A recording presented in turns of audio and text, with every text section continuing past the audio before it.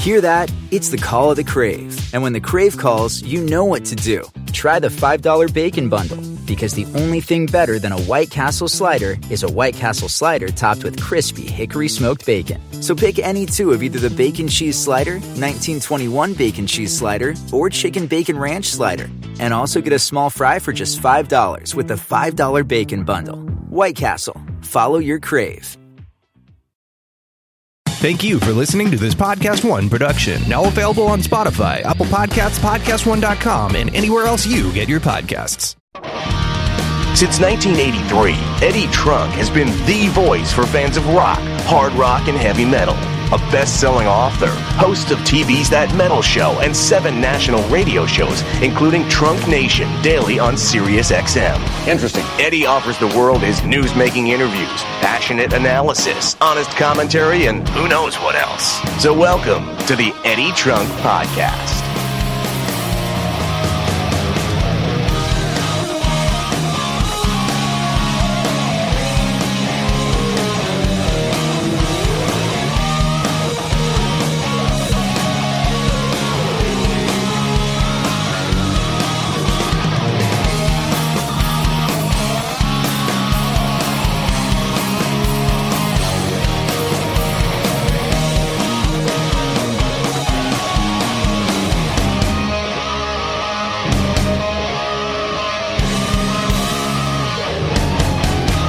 Welcome, everybody. It's Eddie Trunk, and it's time for another episode of the Eddie Trunk Podcast, which, of course, is new every Thursday. Podcast One, Apple Podcast, and let us not forget, now available totally free via Spotify. Don't need a subscription. Just search for my name, the podcast, on any of those platforms. It'll come up. Won't cost you a penny. You can download it. You can stream it. You can do whatever you'd like with it. And be sure to check it out when you get a chance. Hope everybody is having a good week, safe, healthy week as we continue in pandemic mode. Still waiting for information on when we may see concerts come back. I think it's going to be quite a while, especially for large-scale shows. From what I'm hearing, I mean, there are some people that are reporting that this could be a year to 2 years. I know in New York City, concerts have been canceled through June. I know in Los Angeles, they have said nothing for the rest of the year. So it is going to be a while. And unfortunately, if you just look at the reality of it, concerts are probably the last thing that they're going to address, given the economy, given the airline industry, travel, bars, restaurants, all of that needs to be figured out. So unfortunately for us music fans, it's going to be a long haul, I think, before we see live music anytime soon, especially at a larger level. Maybe some small club shows at some point, but who knows? Everybody's just sort of navigating this and figuring it out as we go along, and that's the best we could do at this point. And I'll keep you posted with what I find out. But needless to say, if you are holding tickets to shows anywhere for anything and it has not yet been canceled or postponed, you definitely want to take a good look at that before you decide to go. And everything is different state by state, case by case, but use your best judgment. And hopefully, if stuff is being postponed, you are at least being given the option of a refund, which I think is so important. And many artists and promoters doing the right thing. As a matter of fact, Live Nation and AEG, two of the biggest promoters, the two biggest promoters in the world, recently announcing that they will absolutely offer 30-day windows on any postponements for refunds on your tickets. Very important to a lot of people struggling right now with finances given the shutdown across the world. So I'm here to bring you another great interview this week, and this is one of my favorite ones. You know by now that all of the interviews you hear here on this podcast originated and first aired live on my daily Sirius XM radio show, which, by the way, despite the shutdown, I'm still doing brand new shows every single day, 2 to 4, 10 to midnight Eastern, on Sirius XM volume on channel 106. And the cool thing is, if you're in the U.S. or Canada and you are not a Sirius XM subscriber, you can still hear my show because until May 15th, they are offering it free streaming on the app. So get more information on the website, get the SiriusXM app. You can listen to my shows totally free, even if you aren't a subscriber, through May 15th. Details on how to do that on the app and on SiriusXM.com. So all of the interviews you hear originated on that radio show and aired there first, and then after a week or two, some of them I repurpose here on the podcast as just a tiny little taste of what I'm doing. It's a great thing for people that don't get Sirius or XM, or it's a great thing for people who are outside the U.S. and Canada, a way for them to connect with my interviews and my shows. Been doing some great stuff lately where I've been asked to be a guest on other people's shows and programs, and that's been a lot of fun to do. Maybe you've caught some of that stuff. And most recently, Sully Erna of Godsmack, who I had on my show and I'll bring to you as a podcast at some point soon. Sully asked me to go on his show. He's doing a YouTube show. I mean, all of these artists are trying to get creative, try to do some different stuff. Many of them not used to being home. And they're just trying to come up with ways to do some things to connect with their fans, whether it be social media, whether it be online performances, YouTube channels, whatever the case may be. So Sully, a couple weeks ago, launched this series called Hometown Sessions, and it's a video deal that he does from his house, and he interviewed me for it. And that is actually going to be airing today at 6 p.m. Eastern time, I believe it goes up. Just search for Sully's YouTube channel, Sully Erna YouTube, and it's free. And we had an hour video conversation, and he even did a little Stump the Trunk. So check it out. Thanks to Sully for having me on his program, and it was fun to visit with him. So that's just the latest of some of the recent in-depth interviews that I've been the subject of. I did a real long one also on YouTube with Mike Brunn. If you search that, you'll see it come up. I was on with my buddy Izzy Presley on his podcast. There's been a few. I'm probably, and I apologize for getting one. Oh, my buddy Nando, who is out of Brazil with his Wiki Metal page. So a lot of cool stuff. And I'm even going to do, I've not done any of the live video chat stuff, but I'm going to try to do an Instagram live at some point for the first time and connect with you guys that way. All my social media is simply at Eddie Trunk. So keep an eye open for that. Also, I want to thank those who have ordered videos, personal video greetings from me via Cameo.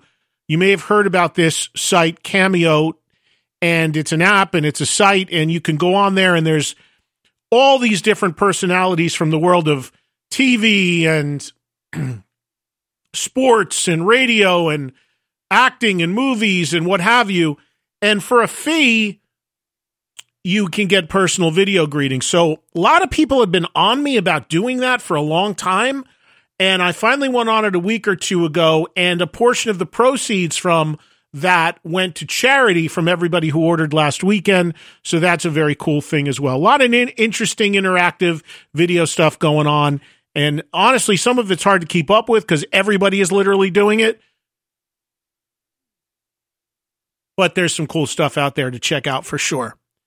Speaking of cool stuff to check out, what an interview I have for you this week. Now, when I am interviewed, I am often asked by interviewers who my favorite people to interview are.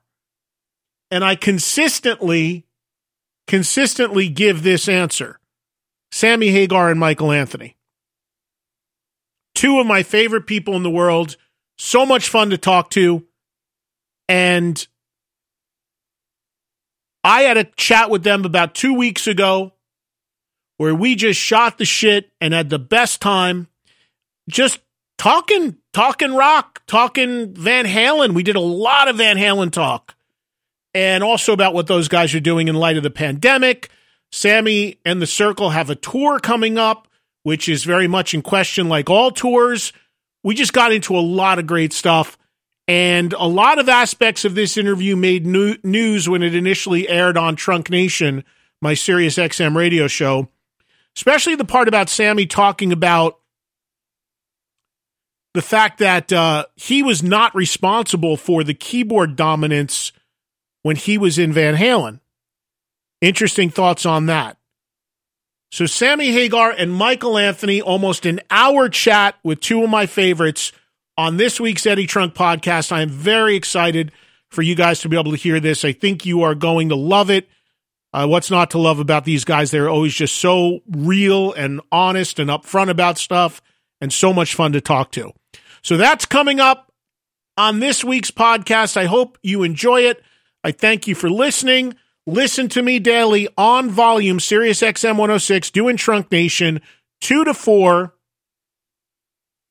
and 10 to midnight Eastern on Channel 106. And again, follow on social media at Eddie Trunk. EddieTrunk.com is the official online home. All righty. I got to do a little stop down here, but when we come back, we'll get right into it with Sammy and Michael on this week's podcast. The Eddie Trunk Podcast.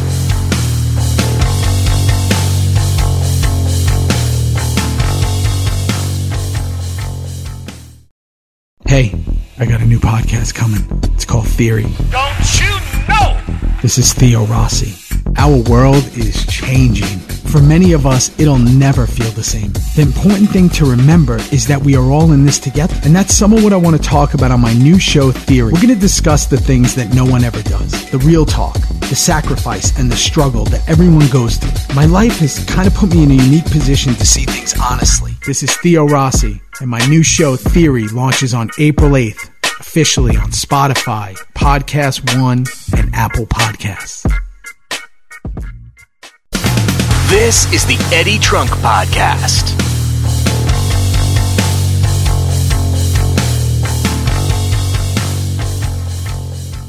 All right, let's get to our interview this week on the Eddie Trunk Podcast. As I mentioned, two of my favorite people talking about all sorts of great stuff here.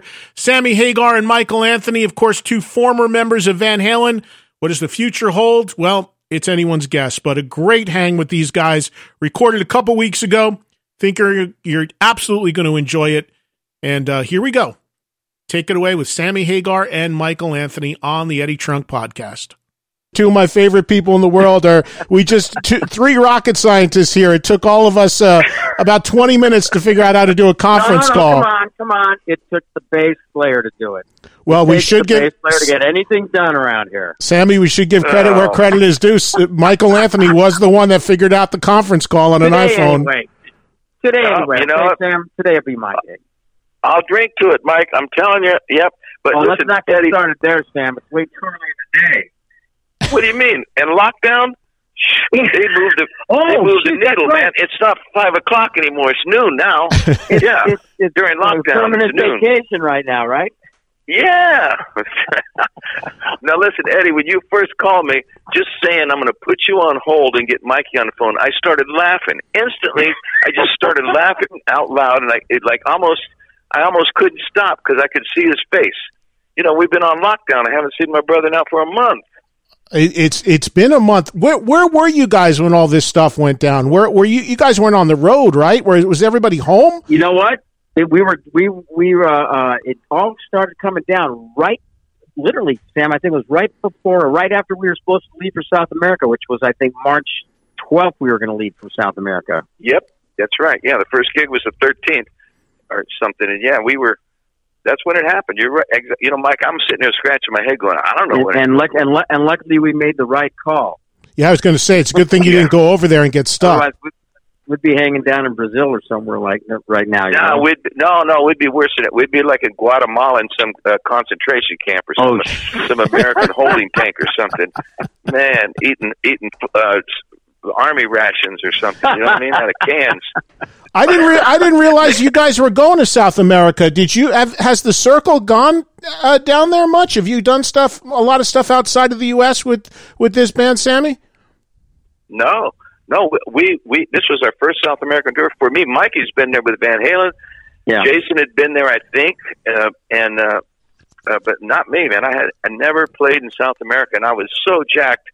Shows were, sold out, most of them. And it was like really something else. And then all of a sudden, the government said no. I was checking with some of friends that we have, in the business and the government and stuff, and saying they were saying, no, if you leave the country now, you might not be able to get back in. And we're going, what? And boy, sure enough, they're saying, but if you really want to come down, you got to use this, that, this backup, that, have this way out, and whatever. And we're like, oh my God, it was rough. That's too bad because. It's too bad because as Michael, if you've been there, like Sammy said, they've got there. I've been there a bunch of times. That metal show was really popular throughout there. I've gone down there a few times, and the rock fans are unbelievable there. I mean, you talk to any bands, and they're always like, "My God, South America! It's like a whole different world. How into it they are." Yeah, as it was getting closer to us, going down there, you could see like between our Instagrams, there were a lot of comments and a lot of likes coming from South America now, and I saw a lot of people starting to post up because, you get tagged and all that stuff. A lot of posts coming up of from people in South America, and I don't know what the heck they were saying half the time, but they were all a lot of exclamation points, and I guess they were excited for us to come down. They were saying "Chingon" and "Que bueno" and the "Todo Madre" and all that stuff. That's what they were saying, Mike. See, is that what it was? You just didn't know. Yeah, you just didn't know how to interpret it. Not something like that. Hey, correct me if I'm wrong. With any Sammy, even your time in Van Halen, and Michael, throughout your whole career, it always struck me that Van Halen was more U.S. based. You guys did with either version, either lineup. Michael, even with you in the early days, did you guys go out of the U.S. much? Did you tour internationally a lot? It always struck me that Van Halen was just such an American thing. We started to. Well, actually, our first tour in '78, we opened up for Sabbath in Europe, which was part of our first tour. The second half of the first tour that we did in '78, and then like with Samuel, we've been a little bit to Europe, and we went to Japan. Twice, a couple times in Japan, but I don't know. What the problem was, Eddie? This sounds like a bullshit thing, but it is not. We were at the point where when we did an American tour, we would do 3 and 4 nights in every city. We'd be doing like 135, 140 shows in a year in America. Just trying, because everything would sell out so fast. We said, "Oh yeah, add another one." Oh, sure, without thinking. At the end of the tunnel, man, you're going, "Man, I just did 140 shows. You guys want to go to Europe? Nope. You want to go to South America? Nope." It's like, I just want to go home. And they said, "Yeah, let's go home and make a new record." Next thing you know, we're in the studio making a new record and going right back out and doing it again.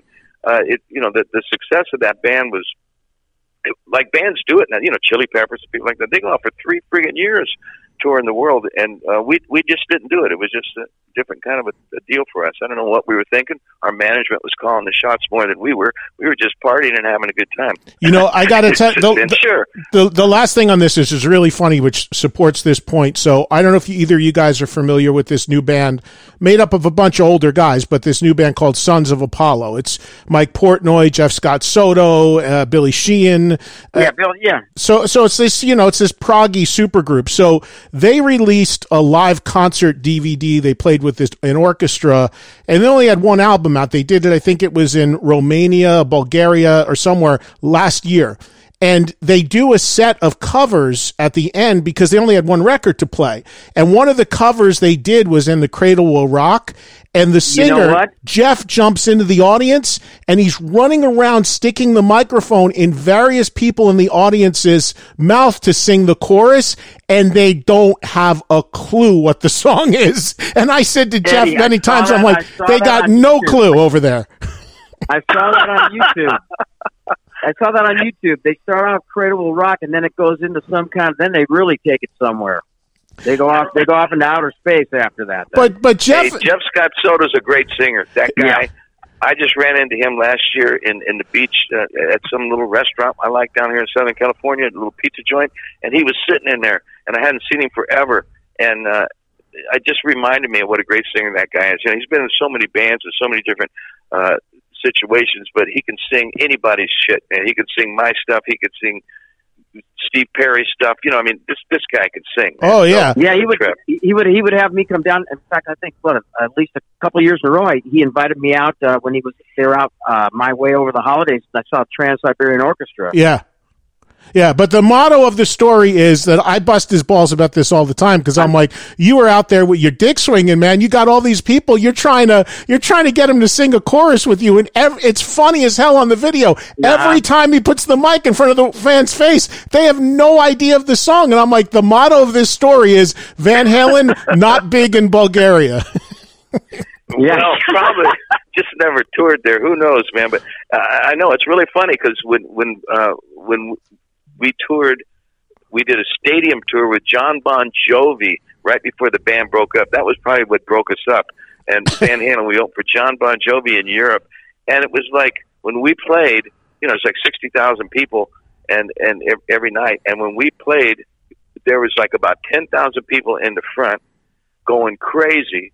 And there was about 30,000 people just walking around looking at us. And then it's like when we finished our set, those 10,000 people split, and all these, all these teeny boppers came running up to the front for Bon Jovi. It was the weirdest thing for me. I thought, what the hell is going on here? But you're right. Yeah, you got to go out and work the world, I guess, if that's if you want to be international now. But I mean, with the internet, people can see you and see everything you do. So that's what happened to us in South America. Is we had never been there, and we've only had one record out, with the Circle. And man, we were selling tickets like crazy. And like Mike said, the craziest thing was my Instagram and Facebook and all that. Number one country, Brazil, Sao Paulo, Santiago, all the places we were playing were more. I had more following there than even in St. Louis, or Chicago or Detroit. It was freaking crazy, man. It was pretty cool. I was really excited about it, and I guess I say we're bummed about it. But hey, listen, unless this is the end of the world, we'll do it next year or something. We got to do it. Well, what about the tour? What about the tour you had scheduled for America? Now that, as of now, is still on. I know you're supposed to start in July, and I know you originally had Whitesnake on that, and then Coverdale announced he can't do it. He's got some issues, some medical stuff. So what's the status of the U.S. tour? Well, Live Nation says until a further notice, they're just leaving things as they are. And but there's a possibility of it postponing the first leg, and then we'll look at the second leg. The good thing about our tour is we're in 3 legs. We're July, August, September, and so if July gets canceled or postponed, we move it to September or to October. And then we can start in August. And if that, we can keep stacking it around. Then we get into winter, we'd have to go indoors or something. But listen, I'm going to get out there and play. Otherwise, I'm going to go crazy. And I don't want Mikey breathing down my neck about, hey, Sambo, hey, when we going out? Hey Sambo, when's the next gig? You know what I mean? That's only because my wife be breathing down my neck to get my ass out of the house. The only thing that's really crazy, though, now, Eddie, is that I'm starting to read in the trades and stuff like that they talk about when everything starts to calm down and people start kind of coming out of the, they're letting people out again or whatever, that it might take a while for like the concert business to build back up because a lot of people still might be kind of gun shy, so to speak, to go to a concert and be around a bunch of people like that. So and they might be broke. Kind of crazy thinking about that. And they might be broke. They might be that's broke. The other problem is there's a ton of people without money right now that lost their gigs. I mean, I'm optimistic and I kind of feel like it's all going to bounce back real quick once we can all get going again. But then again, I'm lucky. I've been able to continue to work from home and use a home studio to do my shows or whatever. But there's a lot of people out there hurting. There's a lot of people that I talk to that plunk down big money to go see Rage Against the Machine or something, and at the time they could afford $1,000 or $2,000, and now all of a sudden they want their refund when things are postponed because they're like they need the money, and I feel for them. So it's just a crazy time, and nobody really knows how this is all going to wrap up. What have you guys been doing in the quarantine, Sammy? Starting with you. I mean, I know you guys wrote a song which we're going to touch on in a second, but have everybody's just been home? Are you both in California? Yeah, Mike and I are about 40 minutes apart. Like it's not even that. We're probably about, with 30, with the way traffic is 20. Now, probably maybe about 10. Yeah, no traffic. Sam's just right down the beach from me right now. Yeah, you can get a lot quicker around L.A. area right now. Southern California's got to be a breeze on the roads at the moment. Oh, yeah. Oh, man. I haven't went out for 28 days. I just walk on the beach, or that's the most I get out, and I look down. Sam, you told me that you hadn't even been dressed in 28 days, though. You said you didn't even get dressed. You've been in your pajamas the whole time. I'm in my bathing suit and a t-shirt right now with no shoes. That's the way I roll every morning. It's my uniform. I'm kind of like one of them guys that has a uniform. I wake up, put on my bathing suit, just thinking, well, maybe it'll get hot and sunny, and I'll go outside. and if anybody's goes on Sam's Instagram, he just did a nice little tribute to Bill Withers. Rest in peace, Bill. Who just passed away, right? Great. Yeah, and Sam, you shaved. I noticed you shaved. I shaved. I looked at it a couple times. I'm like, Sam, you look different. Mike, I fucked up. I fucked up. I shaved my beard off, and that sucker hasn't been off for about 20 years. Yeah. And it's white under there, brother. I'm looking rough. I'm hiding out. I'm growing it back, man. I'm telling you, I'm like a bum. I want to. The next thing I might do for Instagram, Eddie, will be I might sing the "Comfortably Numb" by Pink Floyd, but I'm going to go. I have become a bum. A comfortable bum. That's what I'm becoming, man. It's like, this is killing me. I don't know how I'm going to snap out of it. I'm liking it. You know what I mean? You're liking it. You're good being home. You like being stationary. Totally, man. I don't have nothing to do. You know how busy I've been my whole life? I've worked my whole life like a slave, and now all of a sudden I wake up in the morning, and the car, he says, "What do you want to do today?" And I go, "Nothing." Sammy's retired. Finally, it took a pandemic to get the guy to retire. It's temporary, though. It's temporary. Listen, it's temporary. When this thing blows over, I'll be out there, man, like a horny dog, man. We're ready. Pumping everything. Eddie, like you said, we're going to touch on the thing that we were doing. The song thing that we're doing some more of that. You guys are going to see a little bit more of that from us because everybody. We're working on one right now. Tell me about Funky Feng Shui, Michael. That started with you and that bass line, or where'd that start? Now, this was something, Eddie, that we've got a couple of handfuls of things we were jamming backstage that we were eventually going to start working on. When we were on tour, we'd just be jamming this stuff before we would to warm up, and this was one of them. And it was the last one. We played a San Antonio gig. Yeah, we just started jamming that funky riff, It was pretty fresh in our heads. So, Jason, he's laid down a beat, Jason, to it. He remembered the lick, and Vic added it on, and we just kind of stacked it. I didn't even know what the heck I was going to play. Well, it's fun, man. It's a fun, funky little tune. I thought it was great. I finished the lyrics, so now we have a third verse and a bridge. And we didn't even think about that at the time. We were just jamming that riff, and it's so cool. I'm going, man, I got to finish this thing up. So I finished the lyrics, but it's so funny. The last time we were jamming it in San Antonio backstage, just warm it up. We just jam. We don't sit there and play songs. Sometimes we do, but we mostly just Jason will be playing a beat, and Mike will jump in, and I'll start yelling, screaming some stuff.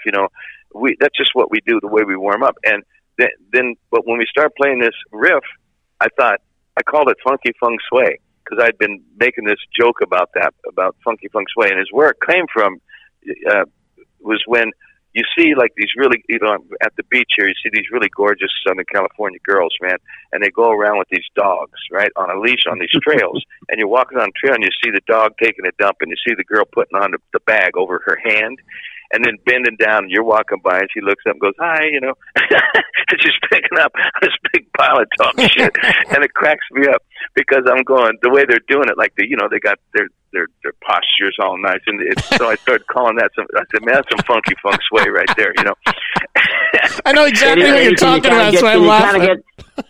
Eddie, can you kind of get like what the video might be about? Somebody call Joe Satriani's kid right now and tell him you got the concept. I already did. We did, man. Shit, that's been done, man. He's on it. Thinking about it right now, man. Oh, yeah. It's fun. This whole lockdown thing, it brings out a different style of creativity. Is what my favorite part about making that video and for the internet and all this stuff was that we actually did it on our iPhones from our homes, and and it was like it didn't cost a penny. If you go into a studio with a band and a crew, it costs you freaking, $10,000 a day, and you'll come out in a week, for 40, it costs you 20, 30 grand to do a real recording and a video and everything else to go with it. And we did it for free on our phones, and it's badass. It's like, hey, it don't have to be all polished up anymore. It made me feel really comfortable with doing it raw, man. Mike and I we've been talking about this since it happened. Mike's going, now let's not make these too slick. I'm saying, hell no, our manager's saying, we'll get a video crew over, and I'm going, get them fucking guys out of here, man. We got iPhones and selfies. I'm going to do my next one in the shower. Let's sing in the shower. What was the so Mike, let me ask you this. Sammy's obviously in semi-retirement and loving it, walking on the beach, watching girls pick up poop. What have you been doing? I know you got a boat. That don't sound right. Hold on. Listen, that don't sound right. It's what you're doing. You wrote a song about it. What? Oh boy, Michael, what have you been doing? What's been going on there? You taking the boat out? What are you doing? You know what? Well, we've got our little electric boat, our little Duffy boat. That's kind of like standard issue down around here or whatever. We've been on that a couple of times, but it's a ghost town down here because normally spring break, Newport Beach, California, come on, it's like you can't even walk 2 feet without bumping into someone in a bikini or whatever. It's just like crowded, and it's a ghost town. But it's pretty scary because I'm actually, when I start having now meaningful conversations with Alexa, I got to get out of the house. I'm starting to have meaningful freaking conversations with Alexa. Well, Mike, hold it. You're not telling the whole story. You're actually talking to Samuel Jackson. If I remember right, your Alexa's got Samuel Jackson voice on it. You can actually pull up Samuel L. Jackson on your Alexa now. Is that right? Yeah. If you dig far enough, you could actually ask Samuel L. Jackson like what the weather is, or you can say good morning to him, and you flip a switch and he'll do Pulp Fiction for you. I got to tell you, speaking about sound, because we were joking at the top of this about three of us trying to figure out how to do a conference call. I'm going to sound like the old guy here now because I got to tell you, I got one of those Alexa things. I pull the plug on it constantly. I'm freaked out having that thing on. My kids always turn it on. I walk by, yank the cord right out of it. I feel like it's monitoring me, man. I don't like that thing on. I'm afraid of it. Someone's listening to you. You remember a little while back on the news, some kid was on it, and all of a sudden some voice goes, or I don't know if it was one of those Alexa. Oh, no, that was the Ring security thing. What happened? Well, the security camera where some lady's doing housework, and all of a sudden she hears a voice go, "Hey, baby, how you doing today?" Whoa! Coming through that, but yeah, it's kind of. I mean, over at my house, there's they can monitor my family all they want. They're not going to get anything that they can use for anything from over here. Well, I can't say the same, but I can say that at least Alexa listens to me. My wife don't. See, it's the only person in my house that listens to me, so I love the bitch. Hey, it's a good thing you guys live in a big house over there, because I think the guys going to be, if Kari hears any of this, you guys will be living on one end of the house. There's a lot of friends that we have that are musicians that they got a big itch to get out right now, and it's not so much because they can't wait to play music again. It's because they got to get the hell out of their house. Oh man, yeah. Well, I'm horny to play. I must admit. I hope to God that things settle down and it's safe, because I don't think Mike and I and any of the guys in the band would want to go out in a dangerous situation and have people get sick at one of our concerts. That'd break my heart. So, I just want this thing to go away and, get a vaccine or whatever needs to have to happen. But this lockdown thing, like I said, for a guy that's been, on the road and traveling the world my whole life, it's like sitting home, it ain't so bad for me, man. I'm just sitting here going, well, I hope it don't last too much longer, but don't start knitting any sweaters or anything, Sam, because no, we're going to be back out there. I'm writing lyrics and I'm cooking and I'm doing some pleasurable things, and I don't know. It seems like it's a good reflective time for me. On a serious note, it kind of has made me wonder, think about what I really want to do. Like, okay, what when the curtains opens up, how are you going to present yourself now? It sounds crazy, but just having the complete downtime and not having to, perform is an interesting thing for me. And that's it. I don't know, not going out in public, all those things. It's like, maybe that's like these recluse artists, when you see them and they're all weird all the time. It's like you go, man, that guy gets on stage, he's weird. It's because, he's a recluse and he gets out there and he's uncomfortable. I feel like I might even be uncomfortable on stage, if I hit out there tomorrow morning, I'd be like, wow, man, I hope I still know what to do here. But probably like riding a bike or having sex, it all comes back, right? But I never I hope so. I never thought about this. I never thought about this for either of you guys from a musician standpoint, right? Of course, I'm not a musician. I'm on the road a lot, but nothing like a touring musician is. But I never thought about this. For each of you guys, I mean, Sammy, for you, this is probably like the first time in almost 50 years that you didn't have that cycle. Like it's not your choice. You can't do anything. I've never thought about it from your perspective. It's like, it's got to be almost sort of weird. Same with you, Michael. I mean, there's always the next thing. Weird. There's always the record, the tour, the interview, the this, the that, the schedule coming up. Right now, everything's a big question. Especially with the circle, because even like Van Halen, we would do like a cycle, and then there would be, not much, but there would be some downtime, where everybody kind of go off. With the circle, it's kind of like a continuous thing, right, Sam? I mean, we're always doing something. We're working on something, or if we're not touring, we might play a corporate show here or there, but we're always doing something. It's not like all of a sudden we just stop and nobody talks to anybody for like 2 months, 3 months, or whatever, which is really cool, actually. Yeah, the Circle was put together to be a live band. We didn't even plan on making a record. It took 7 years or something to make a record because we had such a great catalog from our history of songs to play. So that band was formed to be a live concert touring band, and not that we did that many tours, but we played a couple shows every month. Like, that's the way we did it. We'd say, let's just go out and do a few shows. Everybody horny. Yeah, we got offered a private. We can go play St. Louis. We can go play Detroit, and then just play 3 shows. But we did it every month. We had at least 2 or 3 shows, and it kept us alive, and kept the crew alive. And it was just a cool way to do it. We completely reinvented the game for ourselves, and then now, and so it made you keep my voice in shape. It made me go into my studio at least 3 days a week and just jam on guitar and scream and yell to keep my chops up. And everybody else did the same thing. So but now it's like I don't have any reason to go scream and yell and keep my chops up or nothing. Like you said, Eddie, it's weird. I have nothing to do. It's like, well, what do you want to do today? Well, I don't know. What's there to do? Well, we can walk on the beach. Okay. That's it. And it's cool. It's interesting. I'm reevaluating a lot of stuff in my head. But it's not like it's going to change me that much. But I really do think this is going to change me. How? I don't know. But I'll probably be just as horny when I hit the stage. I'll probably get up and run around in circles. I don't know. But right now, it's a little scary. If I had a show next week, I'd be going, fuck, man, I don't know if I'm ready.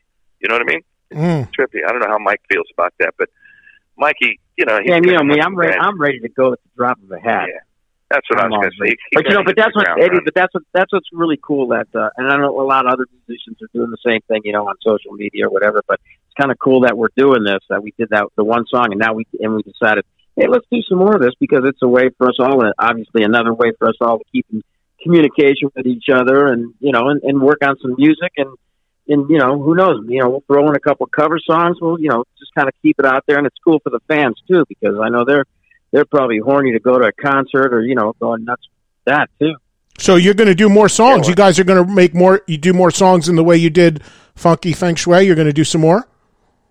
Yep, we're working on one right now. Jason already did his drums. It's a cover, but we ain't going to tell you the name of it yet. But it's Jason was the first one. It was his idea. We just started texting and emailing and getting on the phone with each other and saying, well, what do you want to do next? Well, I said, well, what about one of that song we worked on backstage, that other idea? And Jason says, how about this? And he sends a track with him playing drums on it. We said, oh, fuck yeah. So he just, so Vic's got it now. And Mikey's got it. I got it now. If I was in my court and see, if I wasn't talking to you guys right now, I'd be getting some stuff done on that. But, That's a good excuse, Mike. but and it's cool. Eddie, it's not like we're doing the whole song either. It's just going to be, couple of minutes or whatever. But it's, and then we'll get on to something else. I mean, as long as this is going on where we can't get out and play. And this band is so cool because we've got such a high level musicianship in this band that we can bite off any damn song. It's so crazy, like Jason's like, he's one of these guys. He knows every song that's ever been played on the drums. He knows Britney Spears songs. He knows frickin' Maroon 5. You can't name a song that he don't know how to play.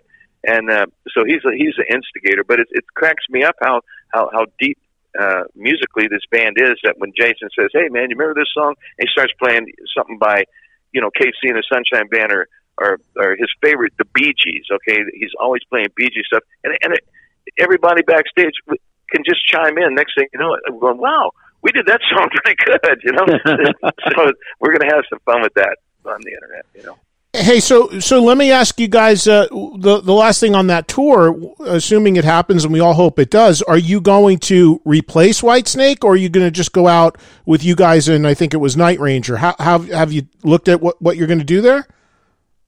No, we definitely want to replace Whitesnake with somebody on that level. We've never, the Circle, like we've always done evening with, and even me with the Wobbles, with Van Halen, we never put together a big package, like, whoa, that's going to be a big show. And so we were looking forward to doing this and, playing for 15, 20,000 people every night. But so we kind of got geared up in our heads for that, and production-wise, the production we designed for it. So we're definitely looking for the right act to fill that spot. And if we couldn't find someone, then, maybe we would tone it down. I don't know. I'm not sure what we'd do. I've got my fingers crossed that we will find. Yeah, at this point, we are looking for someone else. So, has anybody blown a call into David Lee Roth? I heard he's doing stuff again.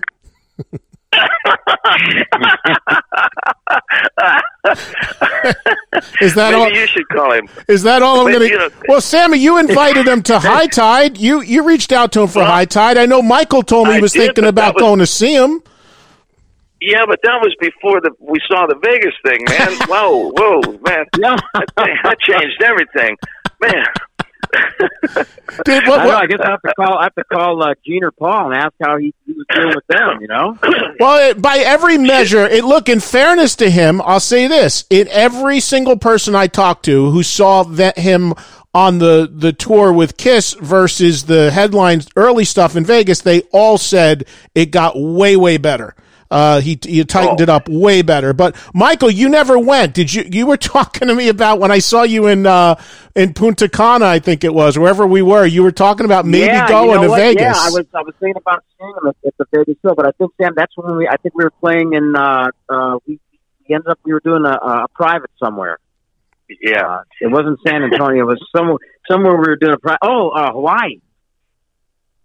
Oh, okay. Hawaii. So I opted to. That's right. In Hawaii. Yeah. We were in Hawaii, which was great. Oh man, you want to talk about when you go do a private gig, you get overpaid. They only want you to play like an hour, and they have to pull the plug on us. It's like, well, wait, you guys, hey, this party's over. No, we got a couple more songs, and then you go lay on the beach for a week. Man, that was awesome. So no Sam and Dave reunion tour. That's not in the cards. Well, that's what it was. That's what Coverdale and that's what we were calling it. We were calling it the Sam and Dave tour. I didn't think of that. Yeah, that's true. We tried it, but no, the Diamond. Hey, listen, Eddie, you're good friends with him. No, I'm not. I don't know him at all. I swear to God, I don't know him at all. You brought it up. No. Maybe you should give him a call and see if he wants to do the tour with us, I brought it up just because you said you need another band, and I know he's out there doing stuff. I thought it was a decent idea. Come on, Eddie, then we'll give you a piece of the action. Once I called out his backing vocals for being canned, I don't think he's going to take my call right now. No, that was the best part of that show anyway. But the canned vocals? His backing vocals do sound kind of familiar to me. Are they you, Michael? I'm going to stop. We got to leave Diamond alone, man. At least he's out there trying to get something going, man. It's like, you know what I mean? You got to give him a little bit of love. So yeah. Well, hey, maybe he's the guy. Maybe if he was good, if he tightened it up a little bit. on the Kiss thing, that would be a good show. That'd be a night of a lot of good music. That's for sure. Yeah, I was not joking with that. I mean, I think it would be. I mean, it would be great. I mean, everybody said it got way better. His band got better. He got better. He stopped. His band was good. His band was all right. They weren't a problem. Yeah. So I don't know. There's been crazier ideas. There have been, actually. When Dave and I did the Sam and Dave tour years and years ago, before the Van Halen first reunion, and Mikey came out with us with the Wobbles and all that. That was a very successful tour. I mean, we did huge numbers in all them buildings, and it just got ugly. If it would have been friendly, it would have been even better. But it wasn't friendly. That's the only reason why I wouldn't want to tour with the guy again, because he's just not user friendly. Michael, no new developments on your end in the whole Van Halen world. Still radio silence there. It's all written. It's crickets, Eddie. Yeah, crickets right now. Yeah, about a month ago, last time I was in LA, about a month ago, I went to an Alter Bridge show, and who's standing right next to me in the hallway but Wolfie? Oh. And him and Mark Tremonti are buddies. Yep, and I said hello to him because I've met him a few times. Really nice guy. We had a nice, very brief just chat. How you doing? And he's got this record. He's got his own record ready to go, and he wants to put it out. And I think the reason why it's probably being held is he knows if he goes out and does press stuff on the record, everyone's going to ask him about Van Halen. And to me, the smartest thing would be if Van Halen goes out and his band opens and you go in and play bass. I mean, that would make sense, but nobody knows what the hell's really going on. It's like the cloak of silence around that band. Yeah. Yeah, they got themselves in some kind of bubble, Eddie, I'll tell you that. Yeah. Yeah. I heard some stuff of Wolfie's on his Instagram, just little pieces of music. It's fucking good. Yeah, everyone said it's real good. And there's no question about it, man. I heard it too. Yeah. Drums and everything. I mean, the guy's a little, look what he listened to his whole life, as growing up. The music that he was hearing was on a very high level. So, it could be really a good record. He should put together a band and get out there, but none of us can right now. So, he's in the same shoes as all of us. So, I guess no doubt, when the world either ends or doesn't, we'll all get back to it. And Michael, have you seen these videos online that are of the there's a guy in Fresno, out of Fresno, California. He's been posting videos. They're kind of bootleg videos, but man, they're amazing. Of you guys, Van Halen first tour opening for Black Sabbath, and then the tour for Van Halen 2.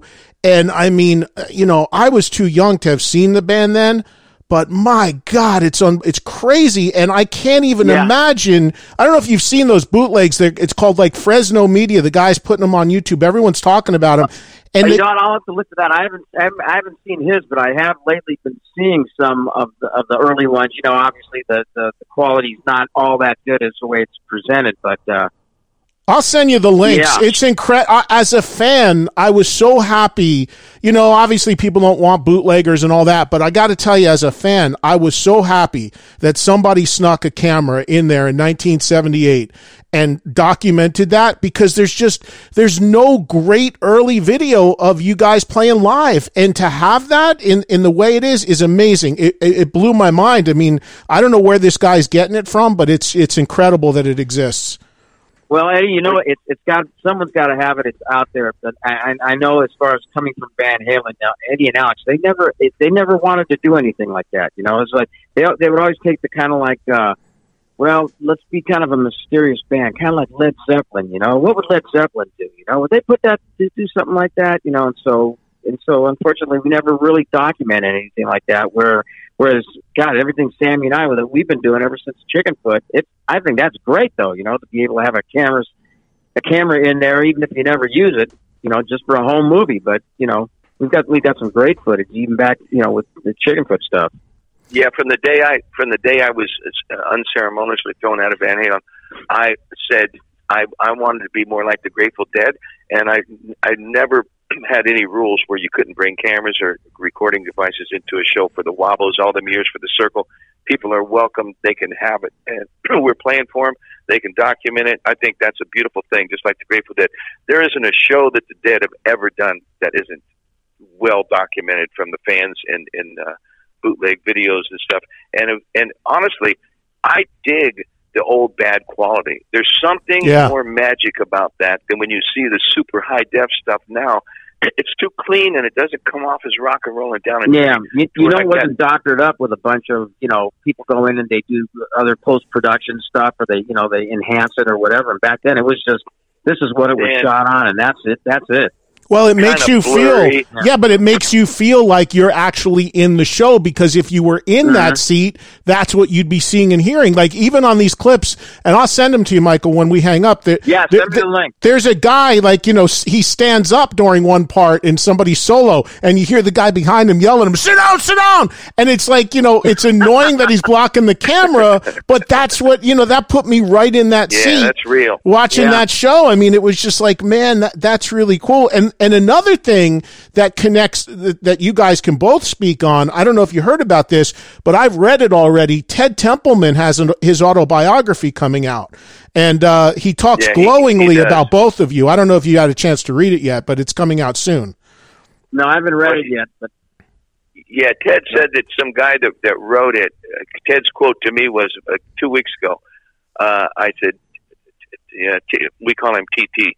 I said, TT, what the hell, man? I said, you got a book coming out? I just heard about that. He goes, yeah.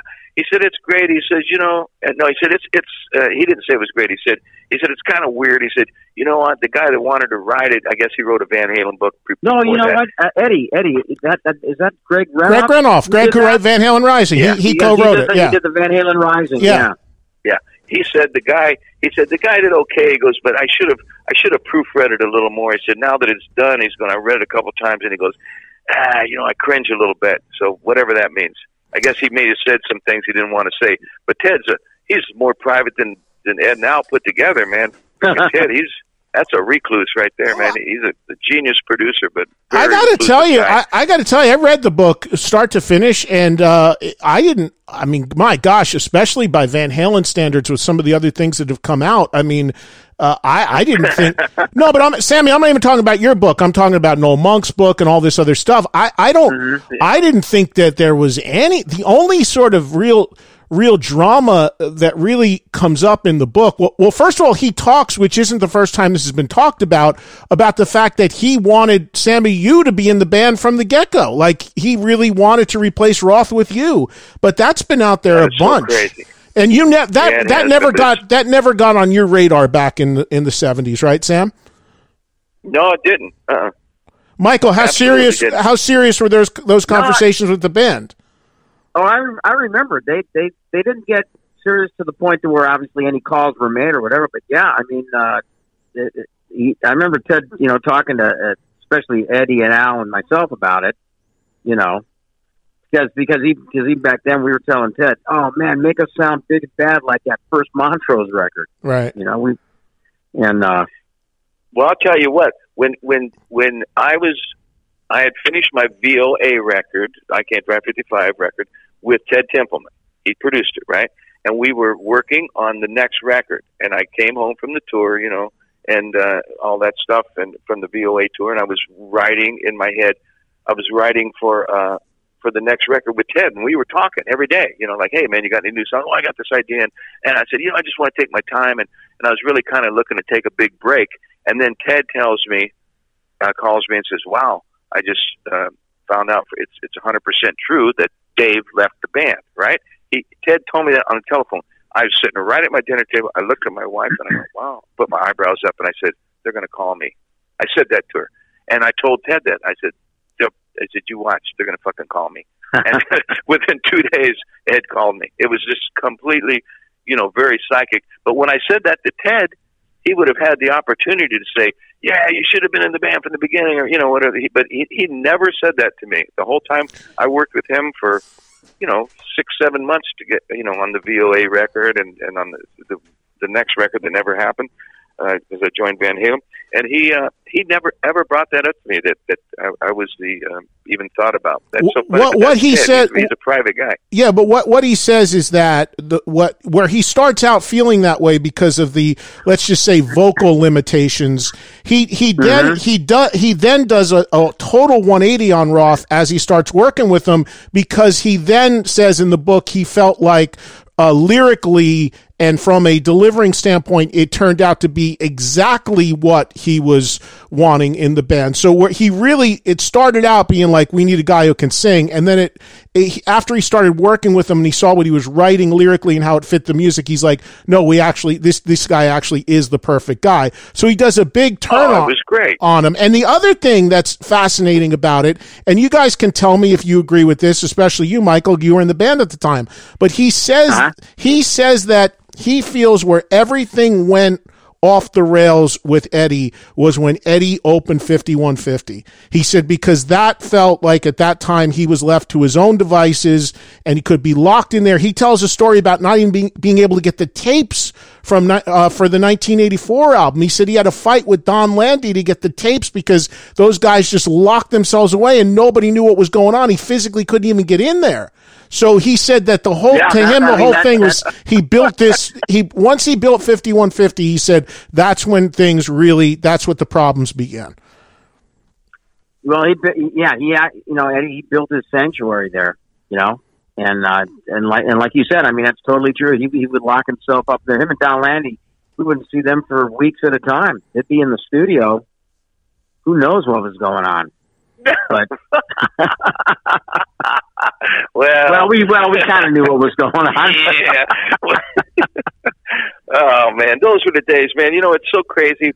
The thought of Eddie building his own little studio like that and making a record like 1984. That was a great record, man. I don't care what anybody says. When I heard here's Sammy Hagar saying this, right? When I heard fucking Jump on the radio, I went, holy shit. Man, like this is it. These guys have got a real pop hit, and they're not a pop band by any friggin' means, but it's like, it's so rare when a band is rowdy and is hard rock and edgy as Van Halen was to have a hit like that. Sammy, when I first heard it, as a fan, I said, oh shit, but for a totally different reason.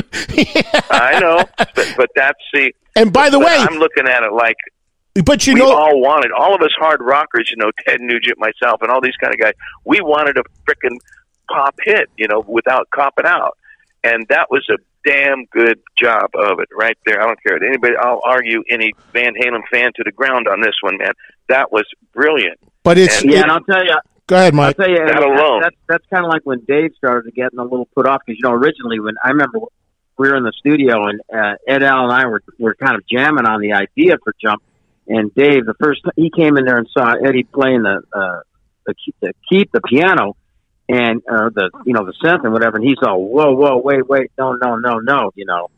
Well, Templeman says in the book he was totally against it. To this day he was against it too. Yeah, because they thought, Eddie, you're a guitar guy.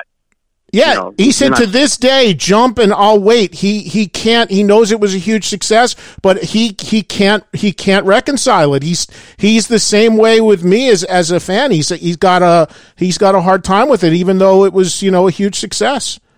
Yeah, the only way they were even on board when we did The Cradle Will Rock was because Ed played it through this little shitty Wurlitzer electric piano through a stack of Marshalls. And a lot of people didn't even think it sounded like a keyboard. They didn't think it was a keyboard. I had no idea it was a keyboard. Yeah. I never, until I started reading interviews, and I had no idea that was a keyboard. When I saw that Eddie, a genius guitar player as good as he was, that he could play keyboards that well, to me, I was impressed. As a musician, I went, this cat is badass, man. This guy he's a real deep musician.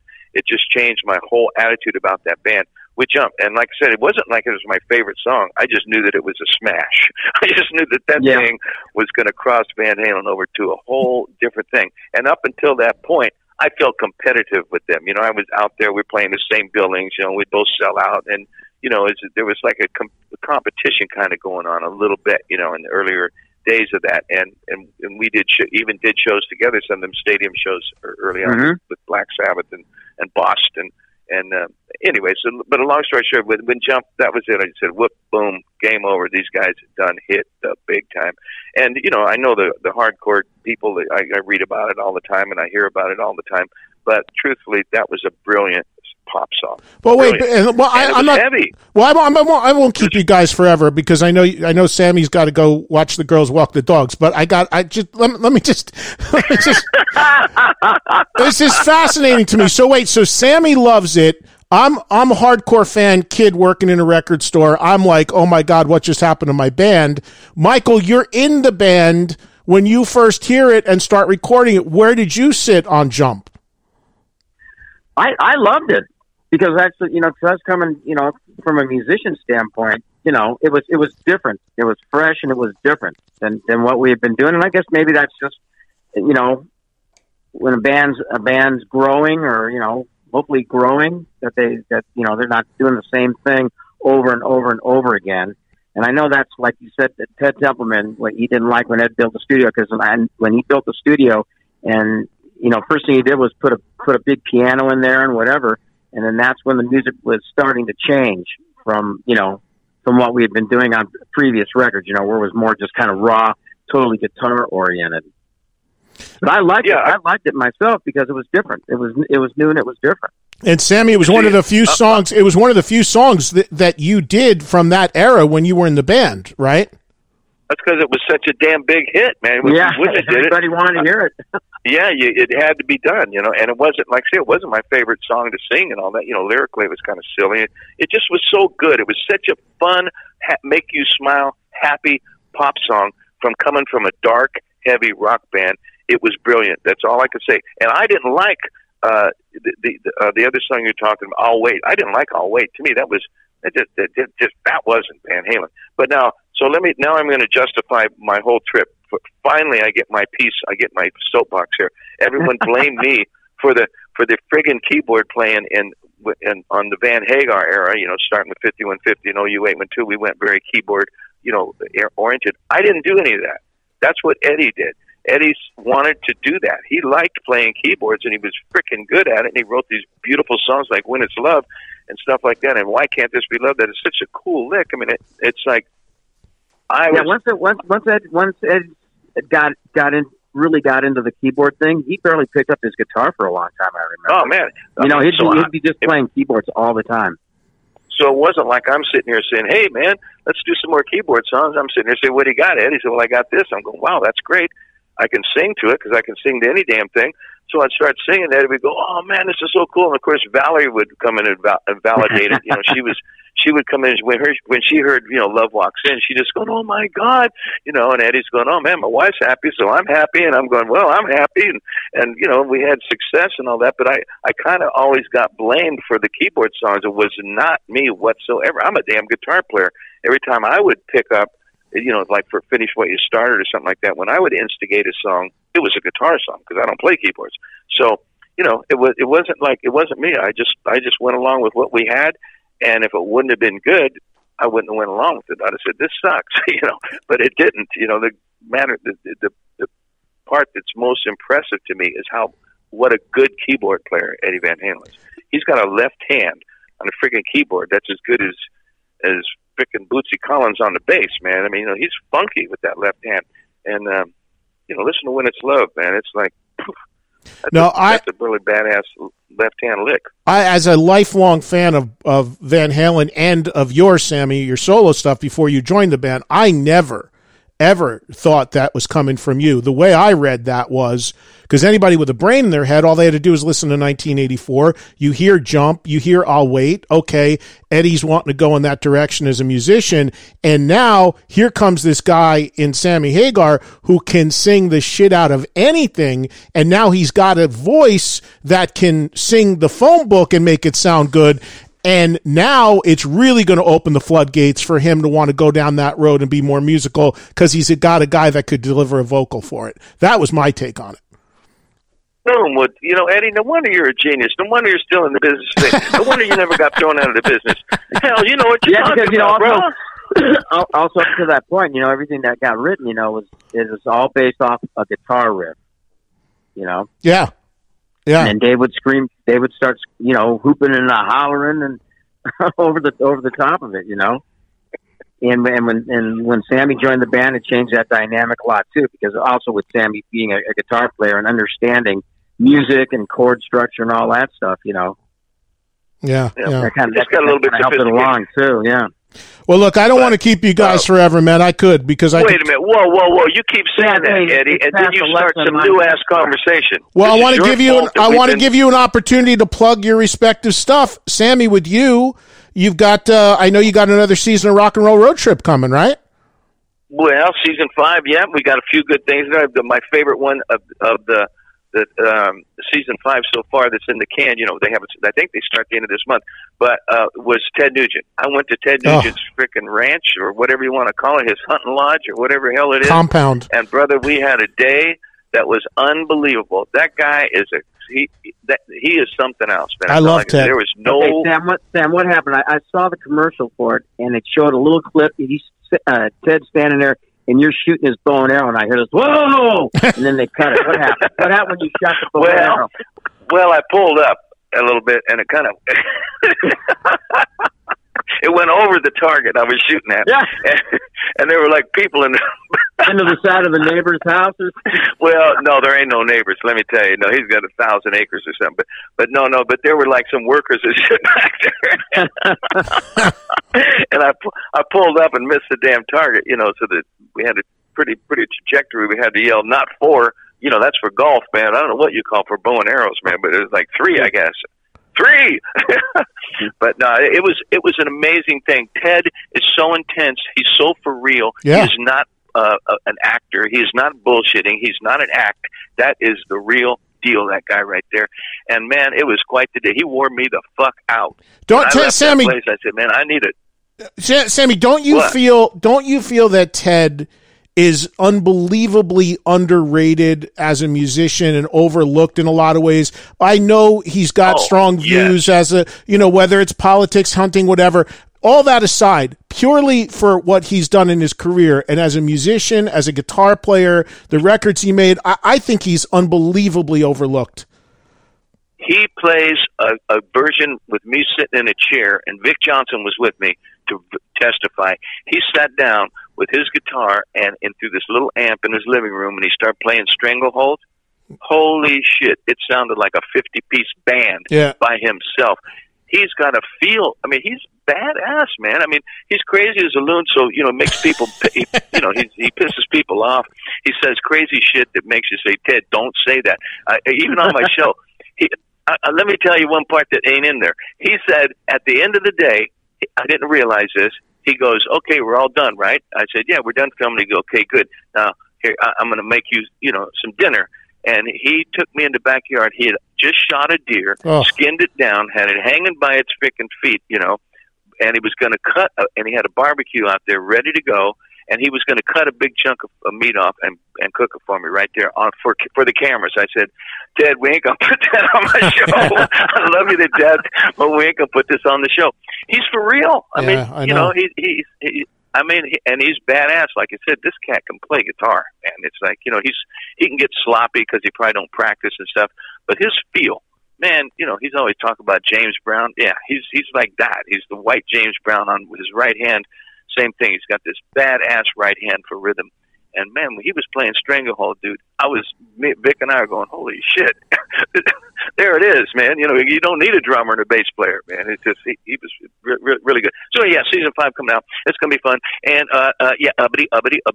that's all. Wait a minute. There's a lady out there with a bag in her hand. Hey, I got to go.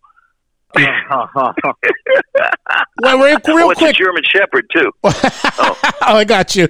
And what about this Vegas residency thing I heard floating around out there? Are you still trying to do that? Well, Vegas is shut. I know, but when it starts up again, do it. You going to do a monthly, or what are you going to do? I don't know. The circle. We're like I say, we're just kind of. We can do anything we want. So I was thinking, monthly. Maybe we just play a weekend a month and invite friends, just like the birthday bash. Kind of throw the birthday bash every the last weekend of every month. Don't let out any of the details, but it's gonna be a very cool thing. It'll be almost like a full day hang. Plus, then we're gonna play. So kind of like a one day, sort of like a one day festival. Thank you, Mike. Yeah, just kind of an environment. We're going to create an environment. Spend a day with the circle, yeah. All right. Just like you would just be like a day in the life I don't know. Anyway, so yeah, we're going to build it out and make it look like a specific thing so that when you walk in, you're going to be transported. And that's the idea. Instead of just doing a residency, that's one thing. But no, we want to make it like a weekend of like, wow, this is so cool, and bring friends and jam with us and, sit in just like the birthday bash. I want to recreate that fun thing, because it's so much fun, the birthday bash, having all them people to come down every year. That changed my life for musically. It's like Mike and I mean, when we look, we made a list. I couldn't even tell you off the top of my head how many people have, in the business have come down and jammed with us for the birthday bash over the years. And that's one of the most special things musically in my life. Like I've said, if I had one thing I just would do for the rest of my life, it would be that. I would just say, let me just go on stage at the Cabo Wabo and just play with a bunch of different people, with my friends and my band. So anybody who's been down to the birthday bash, that's the type of vibe, the type of experience you can say that we're going to create down there. Yeah, we're going to try to create something like that in its own way, and just make it every weekend. I mean, every month or whenever, have people just say, "Oh no, we're going. What are you doing this? Oh, we're going to Vegas, man, for the party." You never know who's going to be there, and who knows? You might see Eddie Trunk there even. Oh, I love Vegas. I love you guys. I'll live there, man. I'll be there. I'll be your host. I'll be your Toastmaster when people walk in. Eddie, we know you go where the tequila is, Eddie. Oh, I had one good night with Sammy up at the Cabo Wabo years ago at the Vegas stop. You set me up at that top little area, and then Sammy does, what do they call that? The Irish goodbye, when you disappear without saying goodbye, just because you just poof, he just evaporates. Oh, it's an Irish goodbye? Is that what it is? I've heard that called the Irish goodbye, where you just suddenly just disappear without going around and saying all the goodbyes, and then you just get a text later. Hey man, you have fun with the rest of the stuff I left you. I'm out of there. And by the way, I understand that completely. I respect that move, Sammy. I really do. Well, shoot, I thought it was the Italian goodbye. I didn't realize it was Irish. So I am Italian. I'm not Irish, but I've never heard of it for Italians. Yeah, what happened to Sammy? He disappeared. That's the Italian goodbye. And Mike, the hot sauce. Tell me, let Michael do one thing on the hot sauce, man. How's it going with Matt Anthony? Oh man, the hot sauce is going great, Eddie. We're opening up areas. In fact, in your area out there, the East Coast, we're coming your way. Oh, you're going to open? Yet, you're going to open like restaurants? We're coming your way. Yeah, restaurant chains, you could say. Yeah, but we're working on it. All right. Well, I love it. I keep telling Mike he needs a Mad Anthony's Cafe. He needs a real place that you can go to and say, "Oh, now I get it," with all his hot shit, man. Mikey's got the best palate for hot sauce than anybody I know. And I'm not joking. I'm telling you, all my chef friends, Guy Fieri and these guys that, they got chili peppers tattooed on them too. No, Mikey is the chili pepper king. He has the palate for it. No, I love the stuff. It's unbelievable. I love the stuff. That's why I asked. Guys under the table. Not and with Eddie, booze, if you're running low, Eddie, I'll say. I think I'm good at the moment, but I'll definitely hit you up when I'm ready. Okay. I appreciate it. Hey, you guys, I appreciate the time, and I know the fans appreciate hearing from you, and I hope that everything works out with the tour and it gets on track and we get through all this madness. And I really thank you for some time today. Hopefully everything will end soon, and we can get back out there doing what we love to do. In the meantime, thanks for keeping rock alive, man. You're as big a part as keeping rock alive as any band, and that's the God's truth. And that's not an ass kiss. My nose is not browned up on this one. That's the truth. You keep rock alive as much as any band, any musician on the planet. So, well, Sammy, I appreciate that. And let me tell you something real quick. Last time I saw when you guys launched The Space Between, and I introed you guys at the Troubadour, I don't know, after you guys played that show, you left me a really nice voicemail, which I still have. And you said that you love me, and you said if you played an instrument, you'd be in this band. Sammy, I've been practicing. Well, now I got to. But what instrument, though, Eddie? Tambourine, Michael. Yeah. Tambourine. One hand tambourine, the other cowbell. I got it both covered. So there you go. I got a very easy rider. I don't need much per diem. I'll be all good. Okay, all right. We got room on the plane. Okay, all right. Guys, thank you, man. Yourself, Eddie. Best to your families. Love you both, and I'll see you soon. Okay, Eddie, yeah, we'll be out there soon. All right, take care, guys. Thank you. Well, always love talking to those guys, and that visit was no exception. Sammy Hagar and Michael Anthony. What a great hang, as usual, with those two great musicians, great friends, great people. Hope you guys enjoyed the conversation. Remember, new episodes every Thursday. Continue to spread the word, even though I've been doing this podcast for years. It doesn't hurt to get the word out there and tell others. It's totally free. Podcast One, Apple Podcast, or, of course, now on Spotify. At Eddie Trunk on Twitter, Instagram, fan page on Facebook, EddieTrunk.com is the official online home. Katie Irizarry is the producer of the podcast.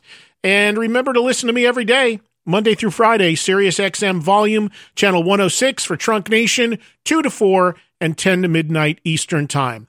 Everybody be safe, be healthy, and I'll catch you next Thursday for another all-new podcast here on the Eddie Trunk Podcast. Have a good week, everybody. Take care.